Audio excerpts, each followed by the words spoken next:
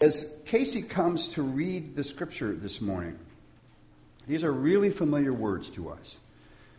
But there is an emphasis on sharing something with the next generation.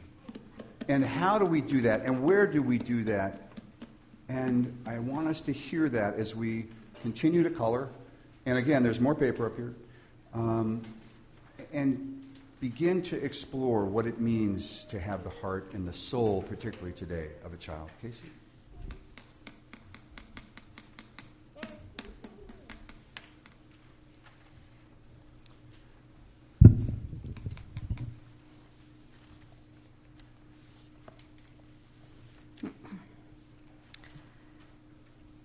Today's scripture reading comes from the book of Deuteronomy, chapter 6, verses 4 through 9.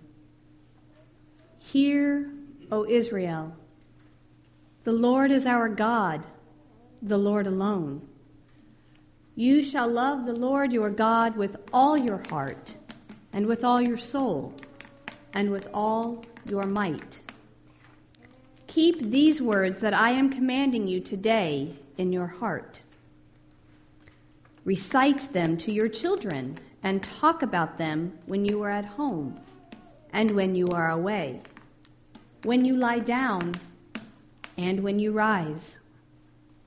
Bind them as a sign on your hand.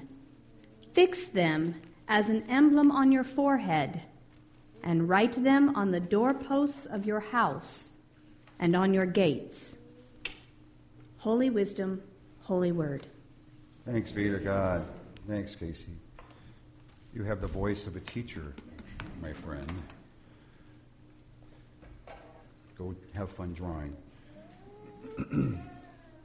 Over the last probably month or month and a half, in looking at where we were going this summer on some of this, I look back at the research of Dr. Sofia Colavetti, and she is an amazing expert on the soul of a child. And in reading through some of her research, she describes this beautiful story of a 5-year-old little girl with her mother that ended up in their office. And the mother described the scene. The 5-year-old, they were out walking in a meadow, and this 5-year-old suddenly sees a butterfly, like a monarch butterfly, and begins to run after this butterfly.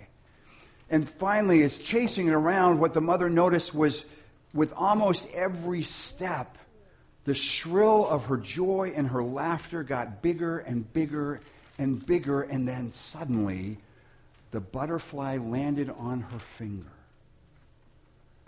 And she began to weep, this little 5-year-old. She began to weep. And finally the butterfly flew off, and she turned to her mother, tears streaming down her face. And you know what she said? She didn't say, "I saw a butterfly." She didn't say, "I captured a butterfly." She looked at her mom and she said, "Mommy, I've just seen God. Mommy, I've just seen God." The souls of children are so beautiful and so pure until they're told otherwise. And we'll get into that a little bit more in a little bit. What I want to walk through is just some of the research around children and why I think Jesus talked about this so much.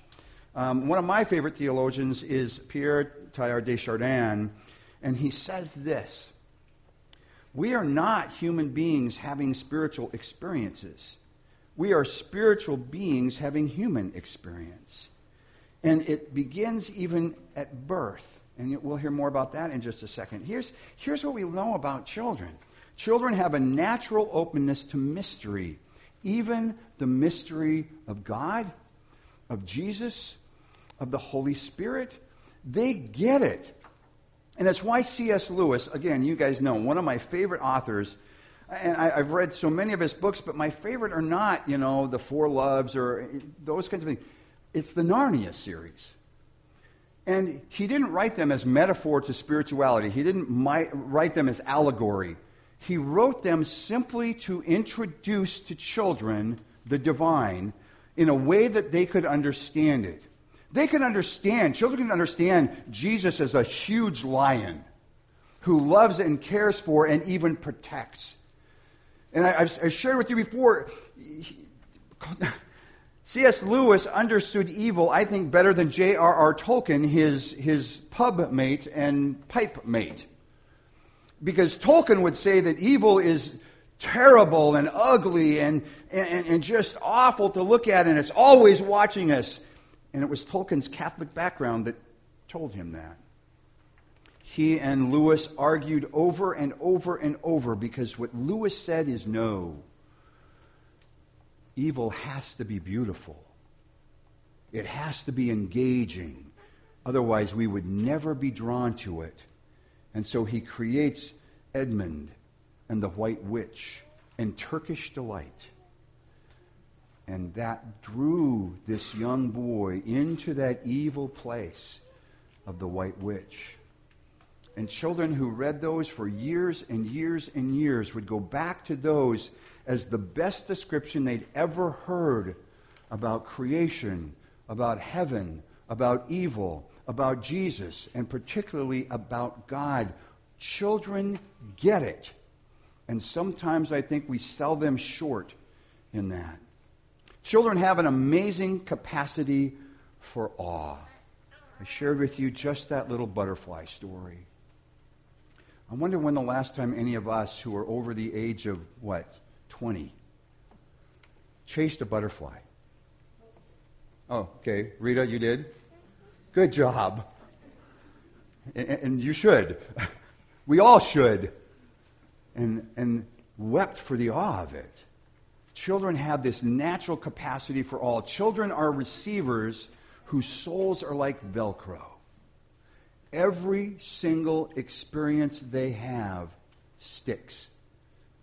And they build on that foundation. And they build on that foundation in a very positive way until something else happens in their lives. Children have no difficulty expressing their needs. Anyone here a parent? Has your child at 2 months old ever had any trouble expressing their need? What do they do when they're hungry? What do they do when they're poopy? What do they do when they're wet? What do they do when they love what they're playing with? They giggle. Children have absolutely no parameters, no difficulty at all expressing their needs and accepting also their dependence. From the moment they're born, they have that, and it takes time and events and other things to have that kind of slip away where we feel like we have to be independent. And yet, here we are sitting in a sanctuary on a Sunday morning, and my hope is, part of it is, we recognize our dependence on the divine. Children love what is real. God is real. Aslan, the lion in C.S. Lewis's books, are real. Santa Claus, real. Easter Bunny, real. And don't ever come to me and say, or I'll tell, that you don't believe in the tooth fairy. Ever. Ever. And in our house, as I've shared, our 37-year-old to our almost 19-year-old, and all the children in between, know that when they walk into the Beeman home at Christmas, there is no talk about no Santa. Santa is real. And they love that. But here's the deal. Their favorite stories, no matter the child, particularly if those stories are positive or fun or funny, their favorite stories are the real stories out of our lives. Every Thanksgiving, the 4 children sit around with their significant others who probably haven't heard the story, and I'm not going to tell the story this morning because I can't really do it in here. Dad, tell us the story of the Mormon temple. And then they wait for all the punchlines. And they know them all. And they've heard this story 100 times. Or Dad, tell us a story when you got stuck on a mountain. Or Dad, tell us a story. Or Mom, tell us about New York. And tell us about your siblings. They love those real stories. And somehow it's as though we don't tell those stories anymore. And we have to tell those stories. And by the way, you, church folks, have stories to share with every one of these children. And our hope, Jen's hope, my hope, is that we continue to create opportunities for you to tell the real stories of your life. Just do me a favor. If you don't believe, don't talk Santa or the Tooth Fairy. And don't talk to me. They love what is real, particularly when they know it's real. One other thing that Calavetti said is, in her home, as she was raising her children, Easy Bake Ovens came out. You remember Easy Bake Ovens? You can make like fake cake that really doesn't taste very good. Ever. It's real cake, but said, why would we bring out an Easy Bake Oven when all you have to do is walk 10 steps to the real kitchen and bake cookies with our kids? Because that's what they want to do. Yeah, sure, they love to play, but they love what is real. That brings me to the next one. Children love to create and love to share their creations. So, just so you know, I didn't draw second service because I drew just this outline of a mountain, and as Tom Bresky said at first service, and this will ring a bell to some of you, a happy little tree. And I said, no, it's a happy little hemlock. But I didn't really finish it, and I put some, foundation stuff down here, and just a little outline of a little happy little creek. And I said, if we're going to finish the face of God, what needs to be on here? And it took them a little while, but then they started, and what you have are birds, and the sun, and another happy little tree, and a bridge that you can cross over the babbling brook, and a bunch of rainbows, and blue sky, and they finished it, and they said, there it is. There's the face of God. So keep drawing, by the way. Children love to create and love to share their creations. Children are wonderfully and naturally humble until they're taught otherwise. I'm going to say it again. Children are wonderfully and naturally humble until they're taught otherwise. Children do not see skin color. Children do not see necessarily personality. They accept everybody. They want to desperately love everybody until they're taught something different. And yes, there are times where we have to teach them something different, and that becomes our role. But what they can recognize before so many of us who are adults is that we are all creations of God. And not only that, we're miracles. I had a child last week. I said, so do you know what a miracle is? And she raised her hand up, and you know what she did? There it is, right there. I said, that's right. And she said, because a horse can't do that. Think about it. I'd be terrified if a horse could do this. Finally, and here's something so key for all of us, friends. Somehow we've come to the place, all too many have come to the place, believing that for a child to be happy, they need to be doing this. Or watching this. Well, okay, sorry. When in fact, research says over and over and over again, a child would much rather be quiet, creative, coloring on an empty piece of paper, and even to the point where they would rather color on an empty piece of paper, look at these, than coloring in something that's already created. Why? Because they didn't create it. It didn't come out of their head or their heart or their experience. They want to create. And my prayer is the preschool director is sitting here and board director folks are sitting here, is that this is what we're trying to do downstairs. Much, much more than even we have in the past, is to open those incredible doors to the creativity of our children and ask them to do what I've asked you to do this morning. Because they get it. Draw me the face of God. Look around here, because many of these were done by children this morning.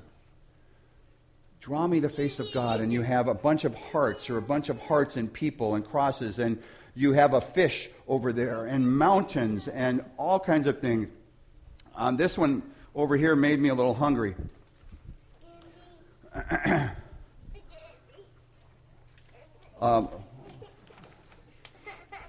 Linda made this one a first service. Not this Linda, other Linda. I really didn't have breakfast because we were on the road so early. But I thought, wow, smiling pizza. What it says is the many faces of God. And finally, the other thing we talked about, and I say it again to you, if you really want to see the face of God, if you really, really, really want to see the face of God, look around you right now. Look around you right now. Because right here, in this sanctuary, and all kinds of other places, is the face of God. If you really want to hear the voice of God, listen to Zane. Right, Nita? As uncomfortable as he may be making you right now, there's the voice of God. That child. That beautiful, beautiful child. This is why the souls of children are so important for us to understand. It's not just about their actions. It's about their beliefs. It's about their acceptance. It's about what they can bring and offer, and they want to do that. And so I want to invite you, anybody who's willing, to share your creation. And by the way, just a side note, if this is not a safe place for us to share our understanding of the face of God, where in the world is? No matter how creative or wonderfully nuts it is, if we can't share it here, how in the world are we going to be able to share it anywhere else? This needs to be that kind of safe place. And I got the hesitation before I started worship. What in the world is going on today, Beeman? Well, I thought I'm starting my 6th year with you. I might as well do something creative. No. And then I thought, no, I'm starting my 6th year. I'm going to ask you to do something creative. So anybody willing to share? I'll share. Okay. Thank you, Jen. Can I share from back here, or do I have to come up? No, you can, right there is fine. Okay, so I have a big heart and acceptance. All right. Put it up. Oh, I got to put it up now? You have to put it up. Tape's up here. Put it up.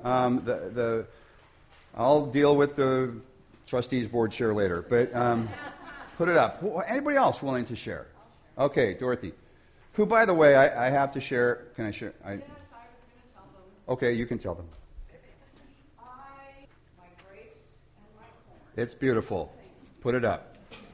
Anybody else? Okay. Okay, Rita. It's not finished, but I was limited in color palette. Okay. Oh, wow. So, for me, there you go. All right, put it up. Tape's right here. Okay, go ahead. So this is a piece of paper that Oh, was that's beautiful, yeah. I thought it would be Well, that's great. Way to go. Looks beautiful. Put it up. Norma. Okay. Okay, Jen, over here. Thank you. No, you're good. That's beautiful. Put it up. Okay, there you go.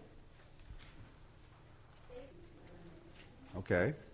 And is that Tom on the other side? Okay. So, Tom, did you want to? I mean, the precedent's set now, so you have to share. Well, I saw the light. Good. Put it up. All right. Anybody else? Yeah, back here, the whole family back here. All right. What do you got, Malia? I have a bunch of blocks, because Okay. All right. Carolyn. I made it into a hat. You made a hat? Yeah. Okay. And then I think it was the spirit. Okay. Thank you. How about one or two others? Anybody else? Okay, Norma? All right. Okay, oh, yeah. You're good. Put it up. Wilma? I went to Dorothy's school where art's not good. I was with love.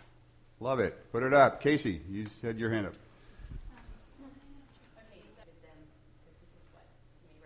That's great. Thank you. Put it up. Rich, you've been volunteered. Wow. Who would have thought? All right. Okay, Neverland. All right. Betsy, did I see? Okay. That's it. Boy, hearing those rhythms. All right. I want to take 2 minutes for, if you did a drawing, for you to go ahead and stand up and put them up, because I can't close worship until these are up. So can we take just a couple minutes? Jason, can you play us into this, and then we'll go to prayer time? Please, put them up. As we are putting these up, I'm thinking, Jason just played it. As we prepare for prayer, let's sing Jesus Loves Me, shall we? Jesus loves me, this I know, for the Bible tells me so. Little ones to Him belong. They are weak, but He is strong. Yes, Jesus loves me. Yes, Jesus. Thanks, Judy. Yes, Jesus loves me. The Bible tells me